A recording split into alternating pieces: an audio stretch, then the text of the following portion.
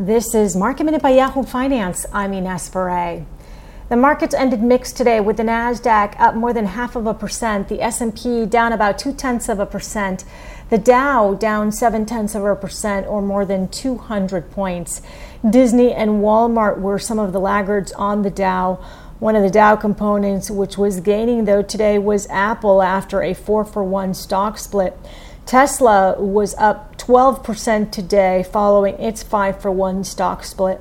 And Zoom in after hours is soaring up about 9% following a blowout quarter. For more Market Minute news, head to yahoofinance.com.